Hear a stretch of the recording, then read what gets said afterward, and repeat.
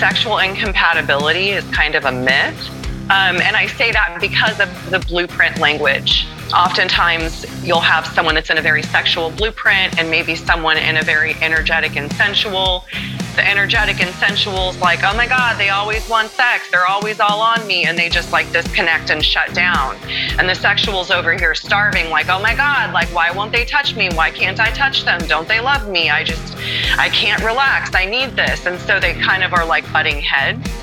And when we start to have a language to describe what's going on with us, now we have possibilities. Welcome to the 1000 Days Sober podcast. My name is Lee Davey. I'm not an alcoholic. I refuse to be anonymous. I'm someone that doesn't drink alcohol. I spend every waking moment of my life helping other people do the same, like right now.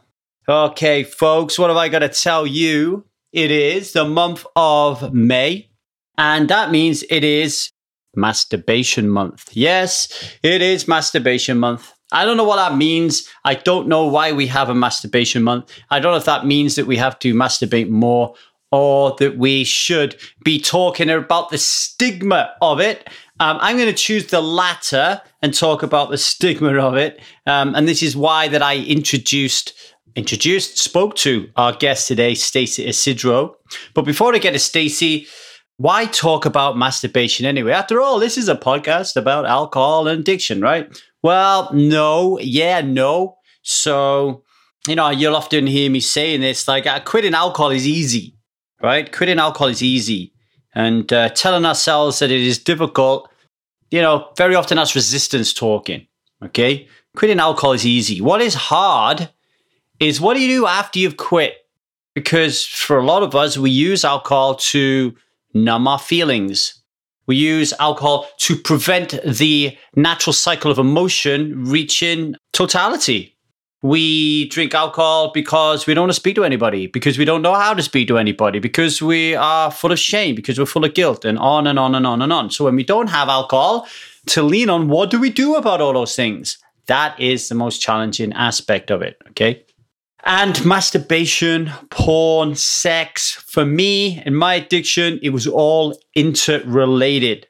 All interrelated. The other thing that was interrelated with it was understanding through the work that I've done, how my inner child pops up in my adult life as a result of, the way that I was brought up and I was raised by my parents who did the best that they could, and how that links into addiction. But also how that also links into masturbation and sex and pornography and all that kind of thing, right? And what we're talking about here is sex, S-E-X, one of the most natural pastimes that you can imagine there is, right? Like, the reason there are 7.8 billion people on the world is because we procreate. That's what we do. And God, Mother Nature, universe, whatever you want to call it, made the orgasm one of the most self-pleasurable things that you could experience for a reason, right? And it gives us a reason to get stuck in and gives us a reason to have babies and to practice at that kind of thing, right? So for me, sex is just as natural as drinking water. But when I grew up and I had parents who were very liberal about these things and we could talk about it and all that kind of stuff, that was great. Even in that household where I could literally, plot my old boy out and say, Mom, what is that? And she could go, oh, yeah, that's smegma. Boys had that, Lee. I could do that with my mom. Even with that, there was still a huge amount of shame around masturbation, like shame of being found out. Doing it in secret, doing it quickly. Like the whole thing around it is just so wrong and horrifyingly stigmatized. Even when you're in school, what do people call you if they don't like you, right? They call you a wanker. Like you're a wanker. Like as if like wanking is bad, okay? And I always remember this story. I'll tell you this story. I was in a pub in Bristol. This is when I was drinking with good friends of mine. And I just started talking about masturbating, right? And I was just like, isn't it interesting how when we masturbate, we think about like fantasies And I wonder how many people actually, when they masturbate, fantasize about their wife or their husband, right? Like, I imagine the vast majority of people think about someone else and like, isn't that really interesting? And I was saying this at dinner with this other couple we was at and my wife at the time. And this woman, she was like, well, and she points to her husband, if I ever find out that he masturbates in this house, I'll chop his fucking dick off, right? And he's looking at me as if to say, don't say anything. And I'm looking at them to say, what, you don't think that he does that? And I didn't say anything. And afterwards I said to him, what was that about? And she's like, if she found out that I wanked off in the house, she'd fucking leave me, right? Like, that's a seriously different paradigm to the one that I have that says it's natural. Like, it's natural to have self-pleasure. It's natural to experience that pleasure. It gets you more in tune with your body, et cetera, et cetera. And here we've got somebody who's like, well, you are not allowed to do that. It's wrong. It's like, you're like, I will end my relationship if I find you doing it. So it's very, very stigmatized, and it's very, very a hot topic. And I want to talk about it more. I want to be able to reach out to the person who is feeling so much shame that he's even having suicidal thoughts because he thinks that to fantasize and to touch himself and not to do that in accordance with his thoughts around his wife is like morally wrong. Like, I want to talk to that individual and say, no, it doesn't have to be this way. So masturbation month, think about it. Think about how you think about it. All right. And when you're doing it, and are you stigmatized? Are you feeling ashamed? Like, how can we get above that? You don't do it because of those reasons, and why? Is there a way that you could try it? Is there a way that you could look into it? Is there a way that you could change your paradigm maybe and think differently about it? Are you in a relationship with somebody and you never talk about it? Like, is it worth sitting down and going, do you know what? I think it's really worth us carving out some personal, private time so we can do this, rather than trying to lie on the bathroom floor while nobody's looking and doing it as quickly as possible, right? Like, maybe. And certainly, if you're a woman out there, have a think about what might be going on from the man's perspective, and from the man, have a think about what's going on from the woman's perspective, and try to understand and accept the two kind of like genders are very, very different when it comes to these type of things. All right. So anyway, there you are. Stacy Isidro, I got her on the show. She's the founder of Holistic Progressions, and she's been coaching individuals and couples throughout the United States for over a decade. Her passion is helping people experience erotic freedom, full self-acceptance and expression with grace and ease. And she most enjoys seeing the transformations in people's sex lives extrapolate into all areas of their life, creating more pleasure, fulfillment, passion, and peace. Stacy is a master at helping her clients create sexually satisfying life. She combines sexology education, breath work, movement, sounding, Zen philosophy, somatic coaching, ancient tantric arts, and shamanism in her coaching to create a unique transformational experience for her clients.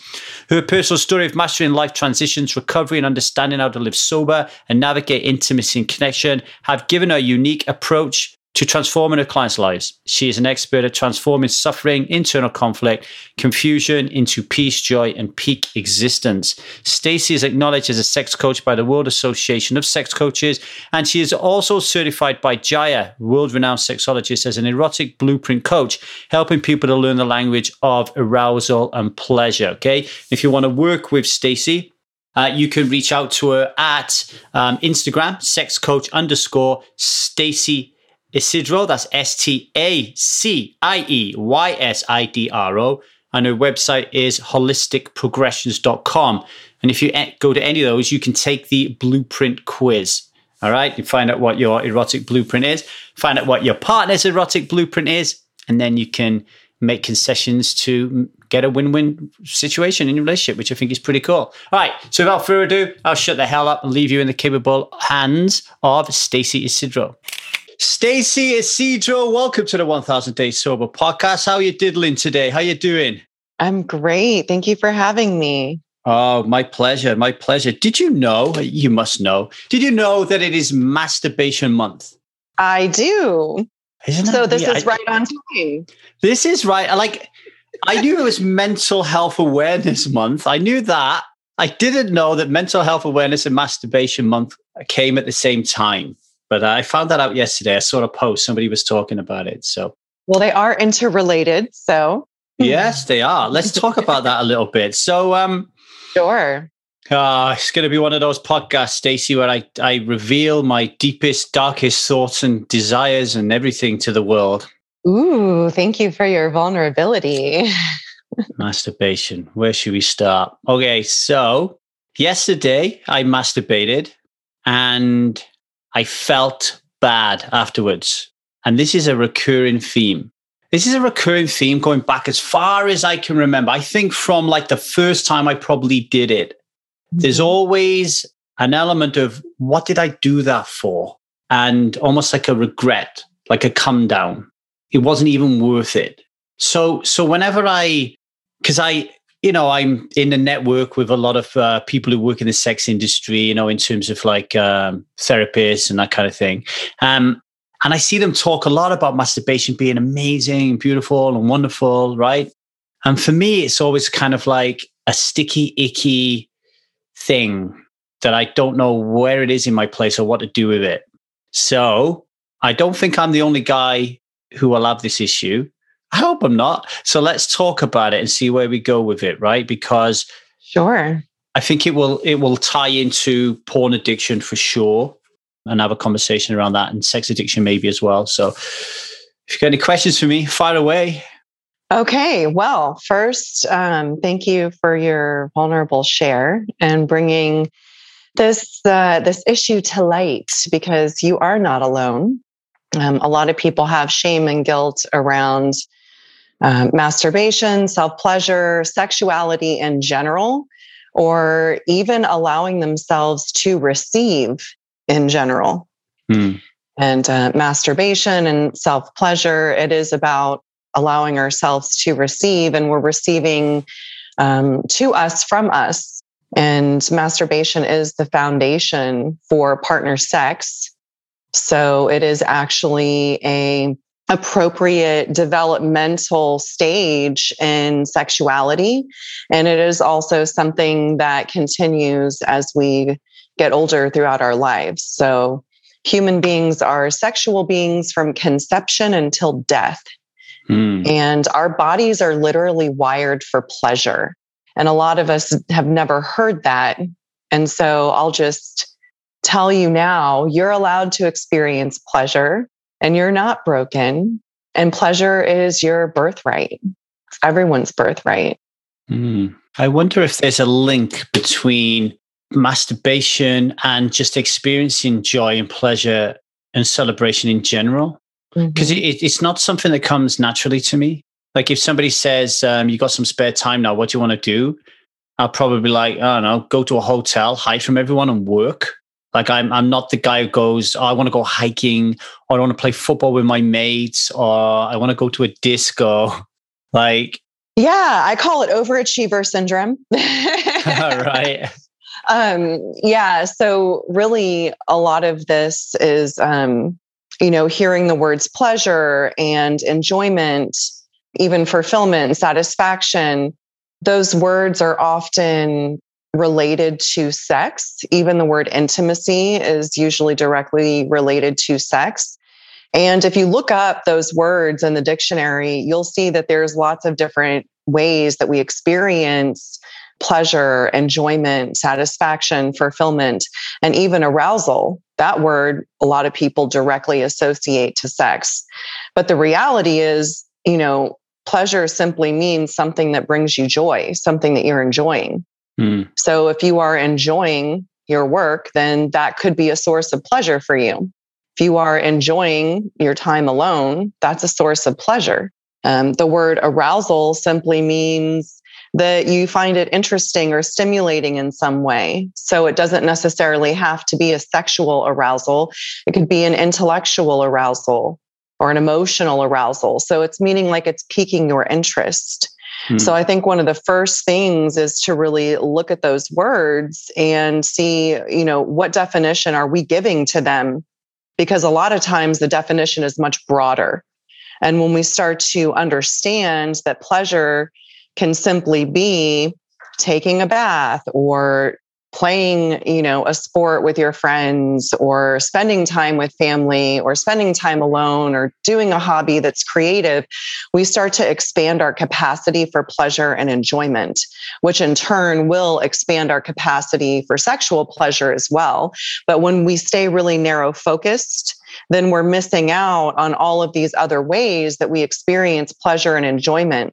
So most of the time people go towards sex to experience, pleasure, arousal, fulfillment, enjoyment, satisfaction. And it's like we're putting all of our eggs in one basket. We're only carrying the sexual basket. And we're like, hey, this isn't working for me anymore. So what else is there? There's this whole other scope of things that we have the opportunity to immerse ourselves in, and starting expanding our capacity for pleasure and enjoyment. It's really interesting you say that, because I know for a fact that when I'm deep in something creative, work-wise, and I really enjoy it, and it ends and I know I've done a good job, I feel horny. Yeah. Absolutely. Because so orgasmic energy, it's the creative life force energy that flows through us and makes us alive. So you can experience orgasmic energy in something like that you're deeply immersed in, you really enjoy. So it doesn't have to be a sexual orgasmic energy. So as you're going through life and you're experiencing enjoyment in all these different areas, that energy is building and circulating through you. And there actually is a correlation between, power and accomplishment and accumulating money and increased sexual desire and sexual arousal, which is kind of interesting. Right. Yeah. Another one was when I was young was video games. It sounds really weird. I would play video games, and then at the end of it, I would feel the need to masturbate. And at the time, I thought it was weird and odd. Like I'm weird and I'm odd because of this, and I can't tell anybody this. Aren't you supposed to like watch Playboy or YouPorn or something? But that's what it was. But now I can see that I was just really enjoying.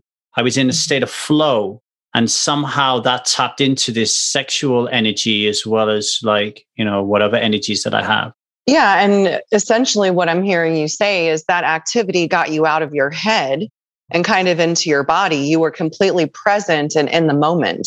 And in order to experience heightened states of pleasure and arousal, especially within sexuality, we have to be fully embodied. We must become fully present with ourselves and our partners and really get out of our head. That's one of the number one things that blocks people from experiencing pleasure and orgasm, is getting stuck in their head, which is also what leads people to drink or use drugs. It's like, oh, I want to get away from these feelings, or I don't want to think about this anymore. So let me do something to get outside of myself. So it becomes the seeking outside of yourself rather than coming within yourself. And what you just highlighted is the more that you become embodied and get out of your head, the more you tap into that arousal and orgasmic energy that's flowing through you. It's really, really, really interesting you say that, because I'm in the middle of a 6-month coaching program.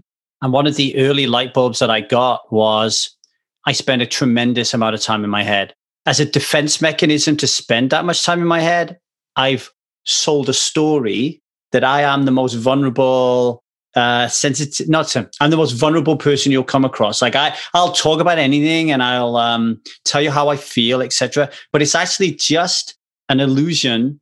It's a form of control that stops me from going into my body, because for some reason I'm afraid to go into my body. A lot of inner child work, that kind of thing, right?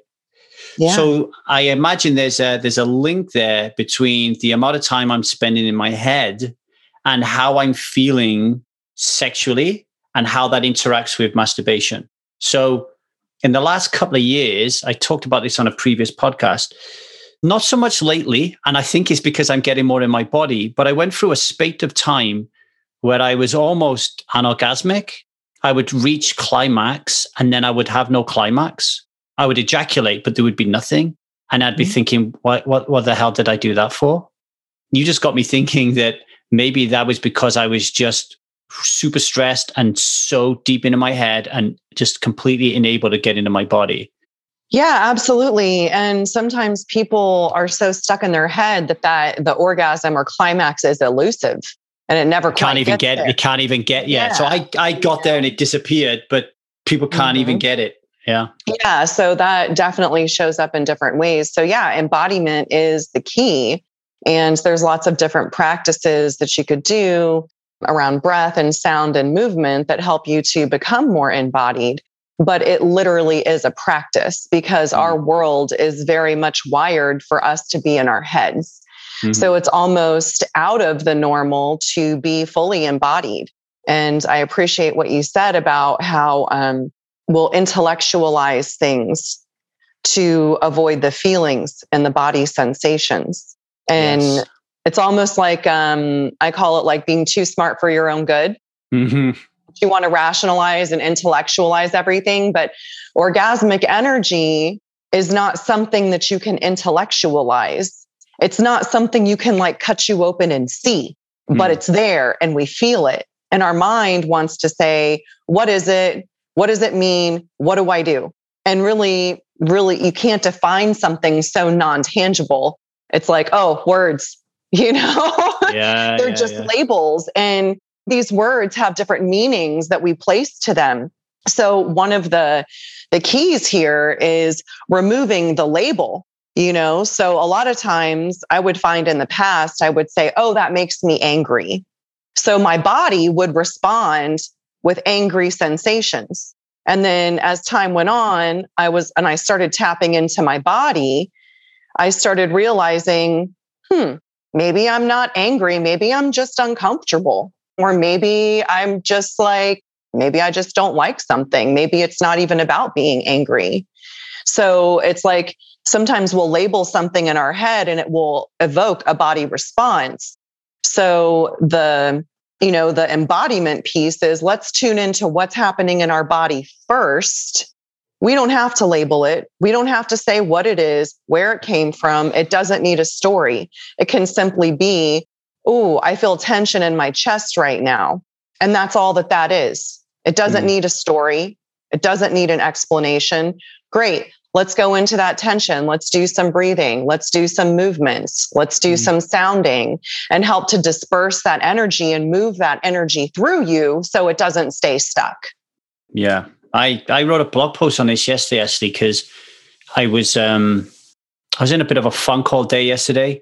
And then around 4:00, I stopped to become a dad. I have a 4-year-old here with me in LA.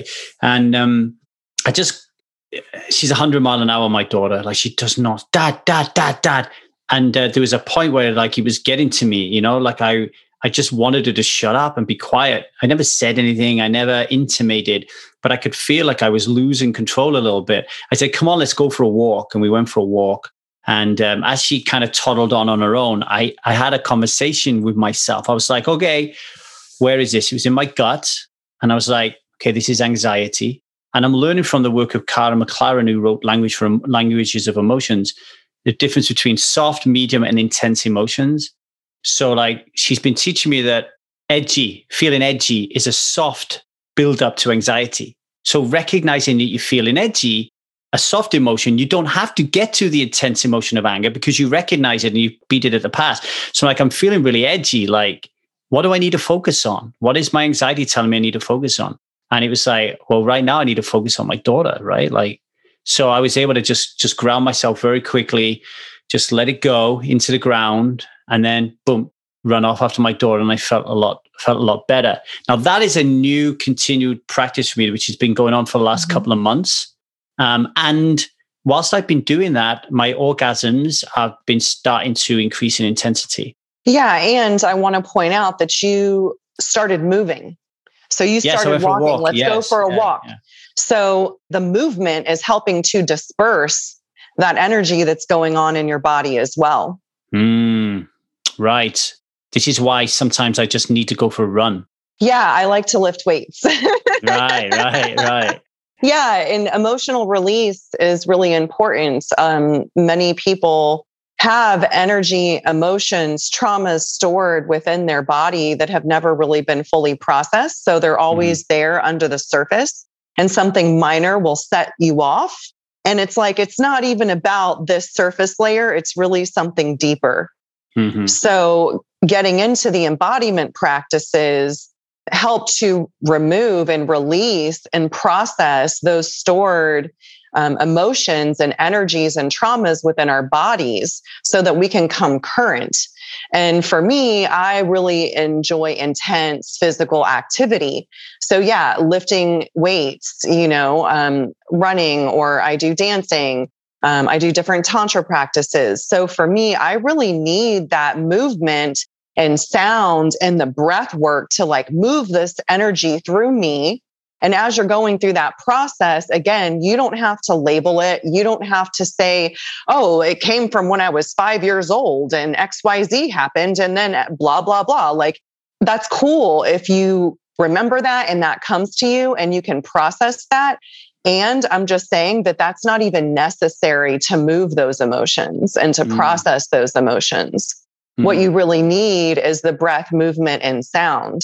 Right. So if you're listening, ask yourself the question, are you spending too much time in your head? And do you even know the difference, And how you can tell is a lot of times I'll say, what's going on in your body? And someone will say, well, I think XYZ. Or, oh, well, I feel like this. And they'll tell me a story about something. Instead of just nailing an emotion. Right. And then I'm like, okay, great. But where does that live in your body? Where is it in your body? Is there tightness? Is there openness? Do you feel hot, cold? Do you feel vacant in your body in a certain place? So when someone asks, and I'll ask the listeners, what's going on in your body right now? If you take a deep breath and kind of just do a body scan, how present are you with your body? Because most people will launch into a story about what had happened was. And that has nothing to do, like, that's not a sensation in your body. That story could live somewhere in your body. But what we're going for is, like said, oh, I feel, some tightness or turmoil in my gut, or I feel expansion in my chest. I feel lightness on my shoulders or tension in my shoulders. Okay. So following that line of logic in my head, if you are masturbating or going to have sex, then it sounds like a good practice to get out of your head and into your body before you do either. Because I'm thinking of, there was a time when I left my first wife and I got into a sexual relationship with my current wife where I suffered so many problems sexually, like just couldn't keep an erection up, couldn't come, all these kind of things. And then it all became about the orgasm. Like everything was about the orgasm. And what I'm learning from speaking to you is I was so in my head while having sex, just like, I've got to get to orgasm without getting limp. I got to get an orgasm quicker than I have been. Head. Similarly, masturbation, like I shouldn't be doing this, or I got to do this quickly, or blah, blah, blah, blah, blah. Yes, women listening to this, there was a poor woman, my wife, who is it also with me when I was in my head, and which we talked about. So it feels like when if you're going to have sex with your wife, yes, spontaneity, et cetera, but like if you get yourself a hotel room, hey, let's just do some practices to get into our body before we get into it, right? Yeah. So I love where you're going with this. People experience arousal and pleasure in different ways in their body. And sex can be for many different reasons or purposes beyond just procreation or just simply for pleasure. So once we start to kind of see, am I having sex to relax?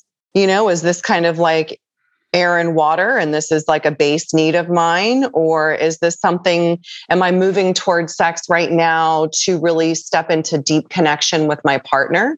So starting to, and it could be different in each time, it doesn't have to always be the same reason. Starting to kind of peel back the layers of what is sex for? What's my intention for stepping into the space with someone? Okay. And it makes me, I want to bring up the erotic blueprints.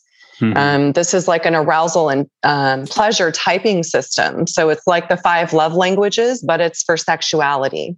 And there are 2 blueprints that actually really do need to slow down and come into present and relax first before they're able to step into a sexual space.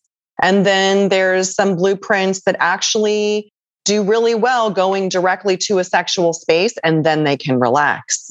So not everybody is necessarily wired the same. So for example, the energetic and sensual blueprints are more about the slowing down. The energetic is about the space between and the longing, and the turn on comes from the space between, that desire building the energy. So if you go in too much too soon, there's a disconnect and a shutdown. Sensuals are very much about all of the senses, and sensuals are notorious. Their shadow is staying stuck in their head, and women, their orgasm will be very elusive, even men, but that happens to women too. And it's has to do with, the lighting isn't right. This, I don't like this song. The sheets aren't clean. Or I never finished the laundry, or all of these other things that start circulating.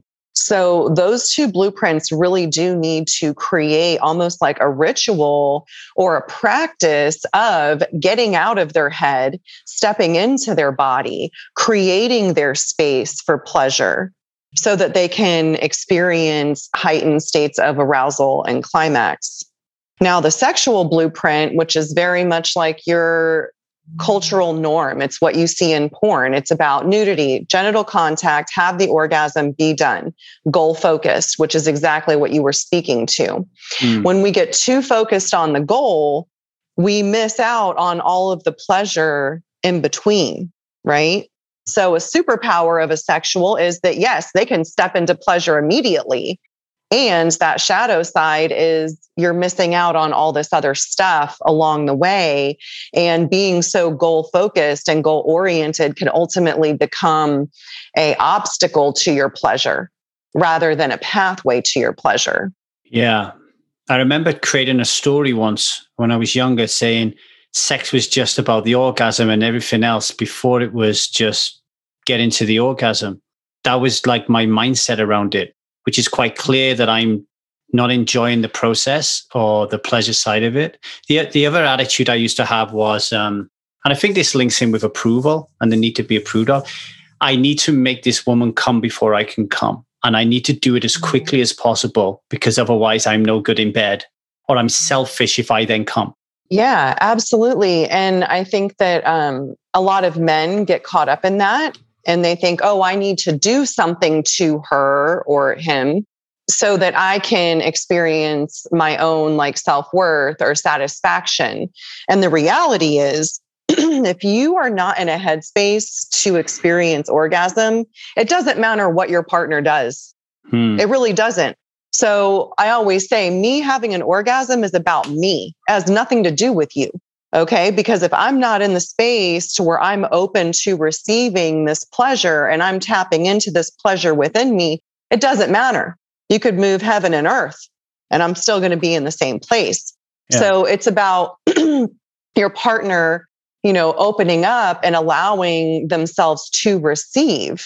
And so again, you could do every trick and technique in the book, and if your partner's not ready or willing to step into that space, then it really doesn't matter. So I always tell people, like, your arousal and your orgasm is ultimately your responsibility. It's not your partner's. And we often blame our partners for our own inability to experience orgasm. And the fact of the matter is, we don't even know what feels good in our bodies. And if we do, we're certainly not communicating it because we don't want to hurt their feelings. Right. And so we're expecting them just to be mind readers and to do all of these things. And now both people are frustrated or faking it or feeling unfulfilled at the end of the experience. So there's a deep level of like self-awareness and embodiment that needs to occur. And then now we have to be able to communicate that with our partners. And our partners, we have to understand that this is information. This is not a personal attack on you. So today I might be experiencing pleasure in a way that's very, very light and very energetic. And I can feel the energy from my partner and I'm turned on from the space between. And like, this is really juicy to me. And then another day I might be like, you know what? Let's just have sex. Let's do it. Let's get to the orgasm. Then I can relax. So where I'm at, it has to do with me. It doesn't have to do with my partner. So that's why having a language to describe and explain, where am I at right now? What are my needs? And communicating those needs with my partner and receiving my partner's needs without seeing it as a personal attack on me, or that I'm wrong, or I'm bad, or I'm not enough. It's like, this is open communication here. Yeah, I like that. The communication part's really, really good, because when you was talking about the other person's orgasm is not my problem, the first thing I thought about is, well, what if you have premature ejaculation, right? Because then that could become her problem, because she's like, what the fuck? Like, but you need to talk in order to find a way around that, right? Yeah. And it's not even like, oh, it's not my problem. It's that in essence, we're all taking personal responsibility for ourselves. And when we each take personal responsibility, now we have an opportunity to come and support each other. So how can I support you in experiencing pleasure? Here are my needs. Here are my desires. What are your needs and desires? Okay, great. How can we come together and support each other in this journey? We interrupt this program to bring you a news flash. Yes, ladies and gentlemen, a news flash. You may not know this, but Lee Davey has been sober for over 10 years. He doesn't drink alcohol, and he's very freaking good at helping other people do the same. If you want to control your alcohol or get rid of it out of your life altogether, then send Lee Davey an email at 1kdaysober@gmail.com and ask him to arrange a phone call with you, and he will get on the blower and tell you how he did it. Over and out. Back to Stacey Isidro. What happens if your needs and desires don't match the needs and desires of your partner? So I think that sexual incompatibility is kind of a myth. And I say that because of the blueprint language.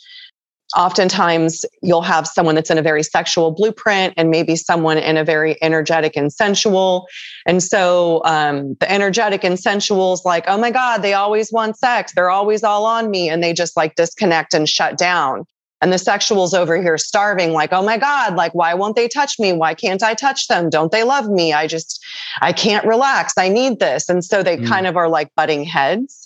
And when we start to have a language to describe what's going on with us, now we have possibilities.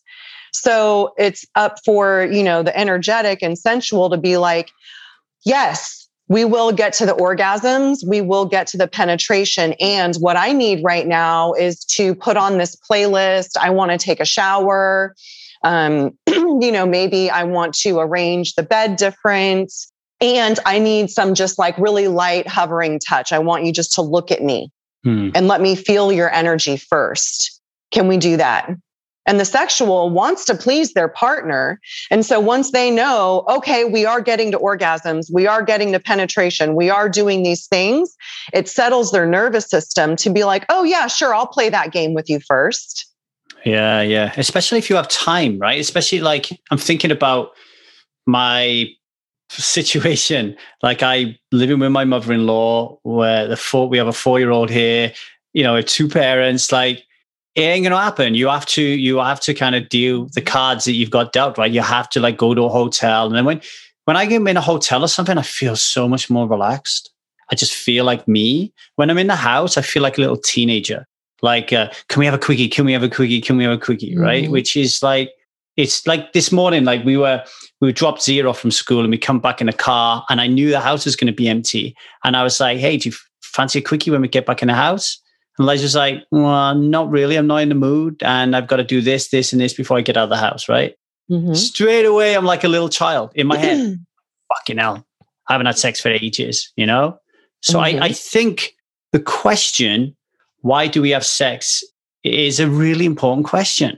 I was thinking about it when you said it. Mine is to connect. Like I feel a connection between sexuality and my attachment style, which is more secure now, but if I'm going to go into pattern, it's going to be anxious. I'm going to be anxious. And I feel that drives me to want to have sex so I don't feel as anxious. And the other reason I have sex, this is going to sound so bad, I just think that there's something wrong with me and our relationship if we haven't had sex for a long time. Like that old, stupid story that, oh my God, if people knew that we haven't had a sex for a month, like, honestly, that comes up. It's like, I haven't had sex for ages. We need to have sex. Like, you must see that in your work all the time. Yeah. And that's absolutely like a very sexual blueprint talk, because sex to them is like air and water. And this is like almost a form of stress relief. Yes, it can be for connection too, but that's also one of the ways that they experience connection with their partner. It's one of the ways their nervous system is settled. So sometimes, yeah, that sexual blueprint and you can become starving. Has that got a name? What have a name? Does each blueprint have a name? So is that Yes. So it's energetic and sensual and sexual. So I mentioned those. The other two, one is kink, which is about anything that is taboo to you. So that could literally be like, ooh, we're not supposed to have sex when there's people in the house. So let's do that. Let's do it. Yeah. Or it could simply be, I always have sex with the lights off. And so turning on the lights might be kind of kinky to you. So a lot of times people hear kink and they think, oh, whips and chains, pain. And you can be sensation kinky, where you are into those intense sensations, or it could be something more psychological. So there's that one. And then there's the shapeshifter, which is a blend of all of the blueprints. And all of the blueprints have superpowers, and they also have shadows. So the goal is to take the quiz that I have link for. Yeah. Oh, you did? What is your blueprint? So I'm a kink, and my wife is a shapeshifter. Great. So what's her secondary blueprint there? What's underneath shapeshifter for her? I don't know. Because that would be good information. I took it a long time ago. I'll ask her. Yeah. And you can put the link in the description of this. So the idea is to see, okay, how am I wired here? And, how do I experience arousal and pleasure in my body? And starting to create those dynamics even before you're moving into an experience. So if I'm in like I have a partner that's a very much like a sexual blueprint, and I'm a shapeshifter. So for me, I want all of the things. Right. So is what I will do is I will start to build my own arousal and pleasure before I know I'm going to see this person. So maybe I want to put something on. Maybe I want my perfume. Maybe I'm like fantasizing and like, ooh, he's on the way. He's not here yet. Maybe I'll create a power dynamic in my head. So already I'm starting to build my arousal and pleasure before I even step into the sexual space. And by the time I get to the sexual space, I've lit up all these blueprints. Right. Right. So that's another way that we can take responsibility for our turn on. And then we can even ask our partners, for what we need within that moment so that we can come together and create an experience. Thinking about the kink and saying earlier on that I feel guilty when I masturbate, is there a link there? Is there anything there between kink and masturbation? Yeah. A shadow side of kink is shame and guilt. Because a lot of times people that have certain kinks or even fetishes will be like, ooh, this is weird. I'm not supposed to like this. This isn't normal. And so they could experience guilt or shame around something that brings them pleasure. And so that's an opportunity for healing that, Okay. It goes into, allowing yourself to receive. Okay. So what's coming up for me is I have a receiving issue. I've never actually connected masturbation with receiving.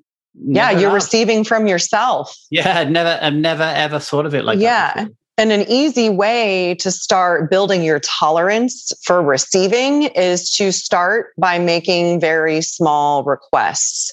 So it could simply be that I'm sitting here and I left my drink in the kitchen and someone else is in the kitchen and I make a request, could you please bring me my drink?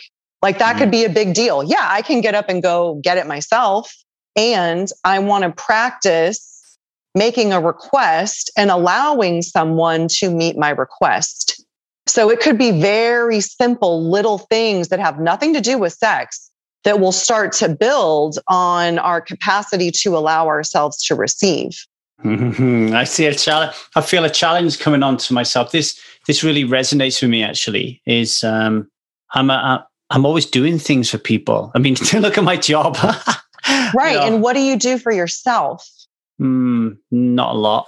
Yeah. So then that takes, okay, well, how do I want to care for myself?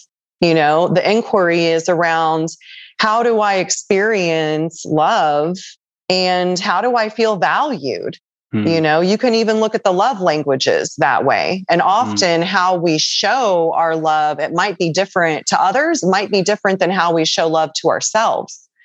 So for me, like, I'm a quality time person and I'm an acts of service person. So if I'm spending time with you and I'm doing something for you, then I'm expressing my love for you. Right. And so then I reflect back, okay, well, how much quality time am I spending with myself? What acts of services am I doing for myself? Yeah. So, okay, I did my meditation. I scheduled time in my day to literally not do anything. I went to the gym. It's an act of self-care. I took a bath. It's an act of self-care. So how can I express love to myself, even outside of sexuality? Because once we start building our capacity to receive, then it will translate into sexuality. Yeah. And vice versa. Yeah, that quality time is really important. Like I feel ashamed and guilty for asking for time on my own. Because like from the time we wake up in the morning, me and Liza are flat out working and a 4-year-old to look after. So having time for ourselves doesn't really happen. We just opened up a massage membership just down the road. So we had our first massage in April. So we have one a month. So I'm looking forward to that. That's nice. Just cut loose and do that. Yes. Yeah. It's an act of self-care. And I will say, like, to have a healthy relationship, what made you guys great in the first place are you and your autonomous self and her autonomous self. And you came together and created something amazing. Yeah. So if you each do not maintain your sense of autonomy and sense of selves and get lost in the we, then the we breaks down. And then when you add children to the mix, now it's you have another box here. So now you need time for yourself, time for the us and our relationship, and we need family time. Yeah. So it's almost like blocking out times for each of these things to be like, okay, great. I got some time to myself. Did you get time to yourself? Perfect. Now let's schedule time together. And now let's schedule some family time together. So that it's like each one of those things, those needs can be filled and met. And they don't all flood into each other. I'm currently in the middle of I think I'm in month 2 of a 6-month project I'm doing for a coaching program I'm in, where I'm getting closer to my daughter and just being more present with her. I think I'm going to start another one where I do the same to myself. Like, I know that I've got work, Zia, Liza, family, Jude, my boy, and then me. I think when you put all those things into the calendar, the one that definitely loses out all the time is me time, all the time, because and that's the most important thing, because if you're not, like you found the other day, if you're not grounded and centered in yourself and your cup isn't full, then you really can't authentically be present with others. You can't authentically be of service to others. So there's that saying about serving from your saucer, not from your cup. Yeah. So if I'm not grounded and centered, then I'm a wreck with everybody else, because now they recognize that I'm not present with them. I'm probably going to be more triggered. I'll have more judgments, or I'll be dismissive because I haven't spent the time to care for me. But when I care for me, then when I come into an experience with someone, I'm actually really present with them and they have my undivided attention. And I can receive information from them without it triggering something in me, because it's not about me. I'm full within myself. So it's like if we don't take care of ourselves first, it's actually detrimental to everyone else around us. Yeah, so that's why those acts of self-care are so important and so powerful. I'm lucky that I have a pretty solid meditation practice and running. So I get those things in. So I'm lucky in that respect. I would just love to bring into my life and just say, I'm going away tonight and I'll be back in the morning and I'll be okay. Don't know what I'm going to do. See you tomorrow. I just like that kind of thing for me disappeared once I got married. And similarly for my wife, like just that mystery. I'm just going to go out. I don't know what I'm going to do. I'm just going to go out. It just doesn't exist anymore. Yeah. I call it setting aside time to be spontaneous. So I have a block of time that I'm not scheduling anything. Yeah. And it's scheduled time. But once I get to that time, I can do whatever I want. And that's really important. Yeah, I do think so, especially now we're like with the pandemic. So in Los Angeles, I've been stuck here for a year now in a pandemic. So I think it's been too comfortable for me to say to people in my network, I can't meet you because of the mask and my family, etc. So I think that again, that's an upper limit, and I'm kind of self-sabotaging to stop myself from going out because I feel guilty. Like, who am I to go out and enjoy myself when I've worked all day and my wife is trying to work, but she has to look after my daughter, right? So there's that dynamic going on, and I think that that is something that is definitely been at the forefront of my mind in the last 2 months, like getting closer and closer and spending more and more time with my daughter, which, by the way, is a massive turn on for my wife, to see us connect. Yeah. Yeah. And so within you scheduling that time for yourself, it's also giving her that opportunity to schedule the time for herself. So it's speaking into those needs together and being like, I would love to gift you an evening that you can do whatever you need to do. And then I would also like to gift myself an evening to where I can do whatever I want to do. So, it's opening up those conversations to where everyone has the opportunity to get their needs met.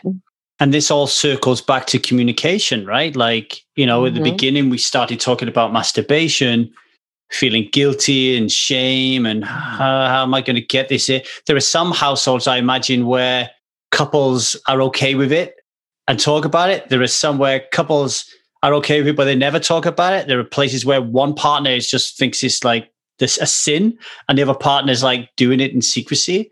Like, open communication and all of these things is like super important. I just want to talk a little bit about pornography addiction, kink, and this shame and guilt thing this going on. Sure. I think part of the shame and guilt is what is arousing you in the first place outside of video games and work. All right. So I don't watch porn anymore. And the reason being, when I was in that sexual dysfunction I told you about, I had some podcast guests on where we talked about sex. I didn't see a therapist or anything, but we were just talking about sex. And I realized, what the person I was interviewing said to me was, you've been with this one body for 20 years and you've now got to get used to this other body, right? And it's different.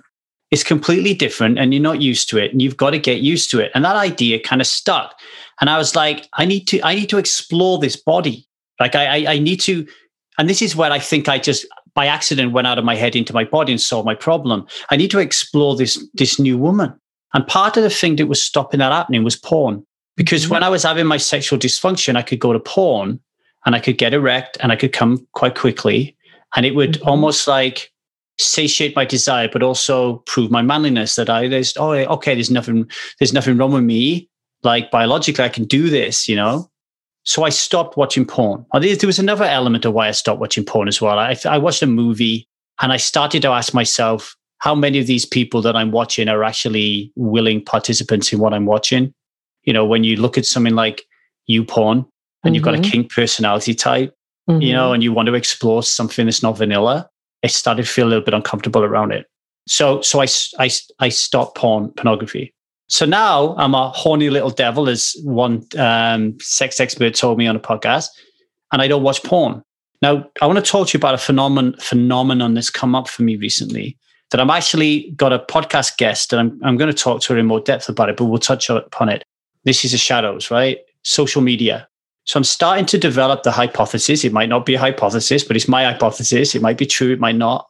But I have an opinion that social media is becoming a new form of porn. So if you say to yourself, okay, I clearly got porn addiction. I'm watching porn all the time. I don't want to watch porn anymore. And then I'm turning on Instagram, and the people in my community, so I'm not seeking these people out, they're in my community, are pole dancing because they want to express themselves sexually. And I'm looking at that, and I don't watch porn anymore.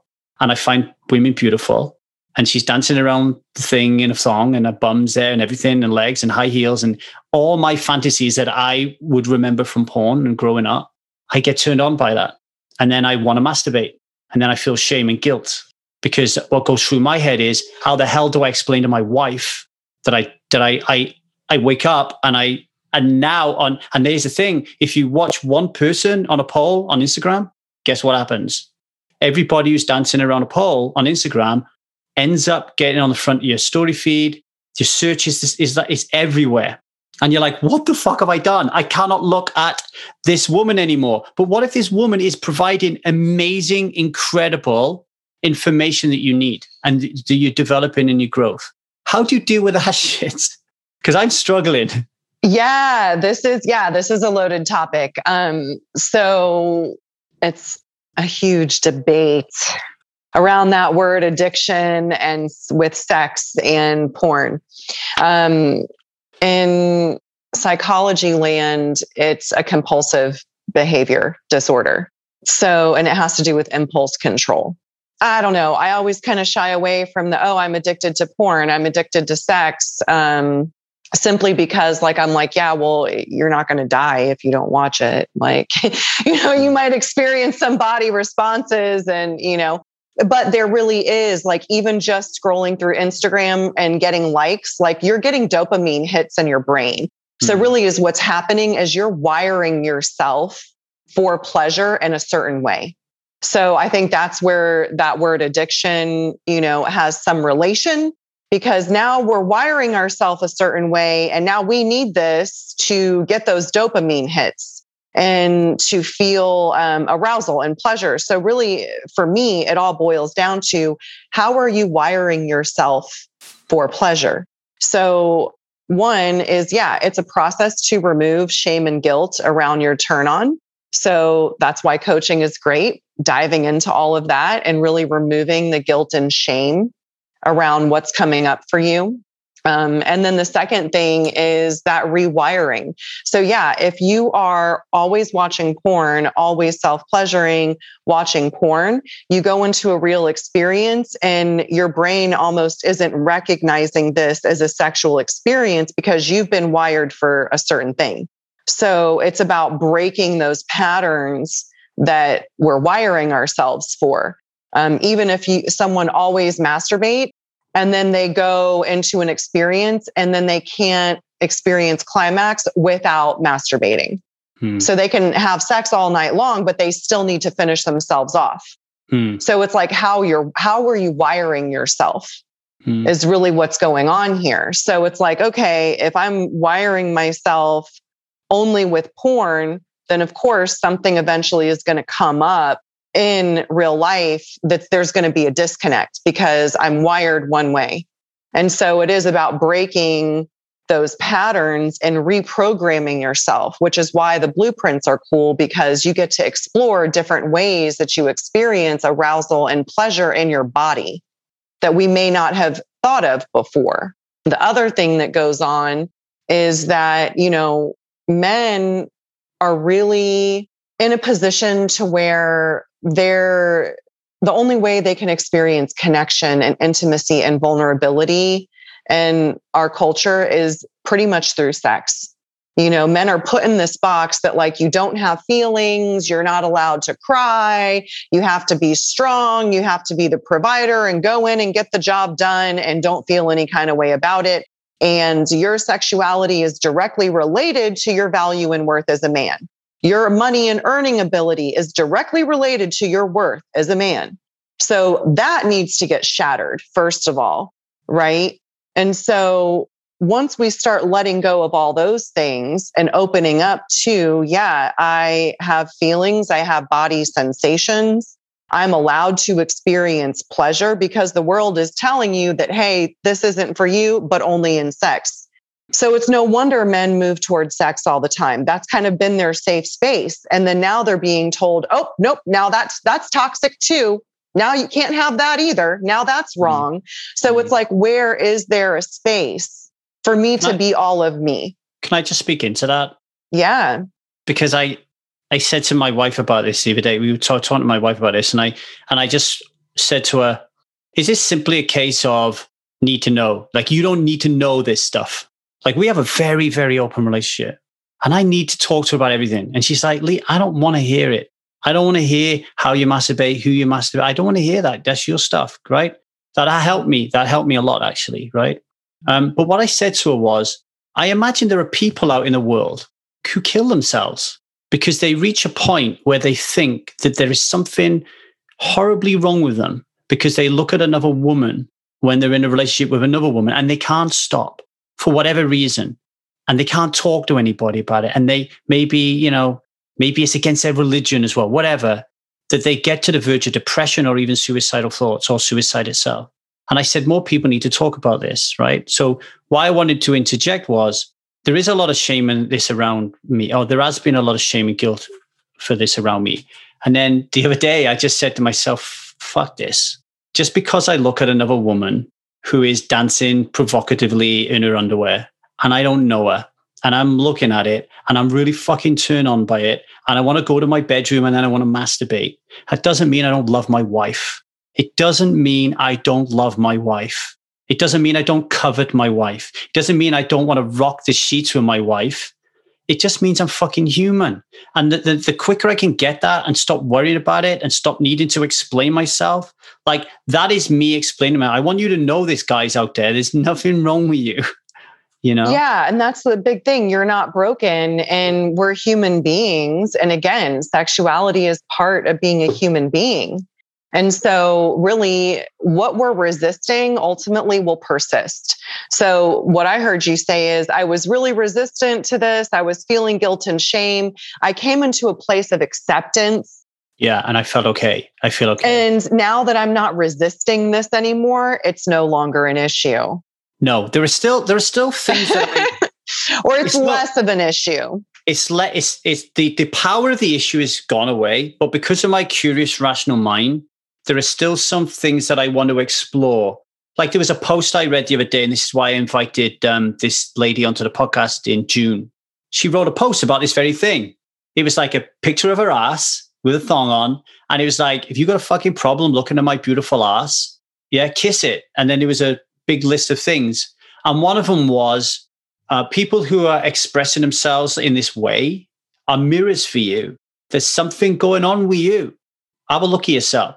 So I want to talk to her to find out what is going on for me. Because one thing that I tell people is that what you're projecting onto me, that's your story. Yes. I did a YouTube rant about this because I wasn't wearing a bra and they were all worked up about it. And I was like, because you were choosing to sexualize my breasts or my nipples, that's on you. There's a turn on. Anything could be a turn on. I'm like, okay, boots can be a turn on. So does that mean now nobody's allowed to wear boots? Okay, well, feet are a turn on. So what now? Everyone has to cover their feet? Like, where does this end? Yeah. So whatever you're being triggered by is an opportunity to look at yourself. So yeah, I talk about this a lot too, how we're all just mirrored. And if you're triggered, you're welcome. Yeah. So I'm going to go down that rabbit hole a little bit more. I actually have a coaching session at 2:00, and that's something that someone's coaching me. I'm in a coaching program where we're all coaching each other, so it's great. So this is something that I'm going to explore as well. Is like, I do find it a little bit triggering, and then I also find it a little bit hypocritical because I'm obviously enjoying it. So I want to go at this investigation from a place of love and understanding. But that's for another podcast. Yeah, curiosity. Yeah, definitely. I'm really super interested in all this stuff. So it is masturbation month. I'm not going to go and masturbate, actually, because I have things to do.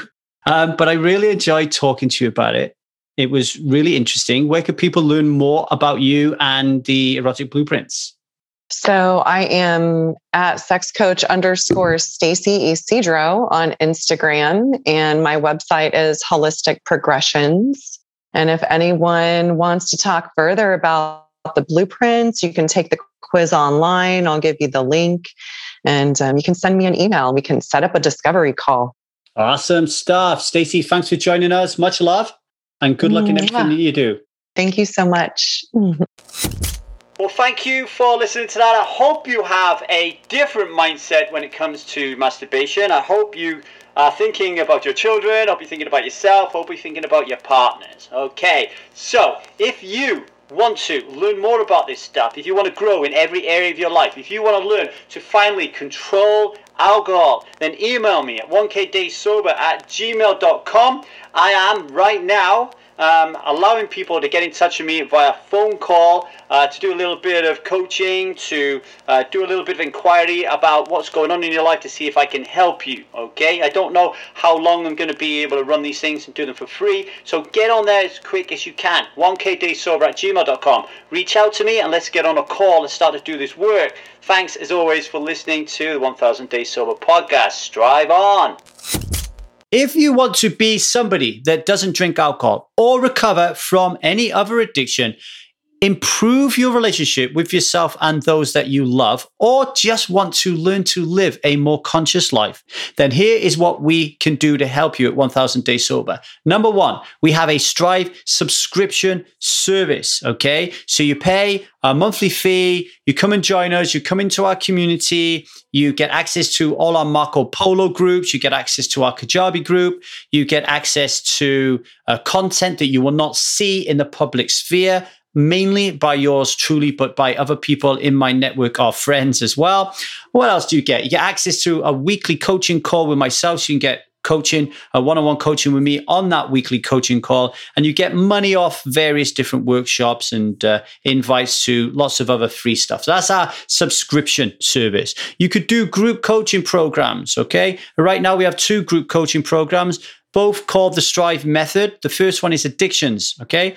And they last for 6 months. The relationship course also lasts for 6 months. We've got Strive Method for addictions, Strive Method for relationships. There are workshops, okay? Or you can work with me personally one-on-one. Okay, you can work with me personally one-on-one.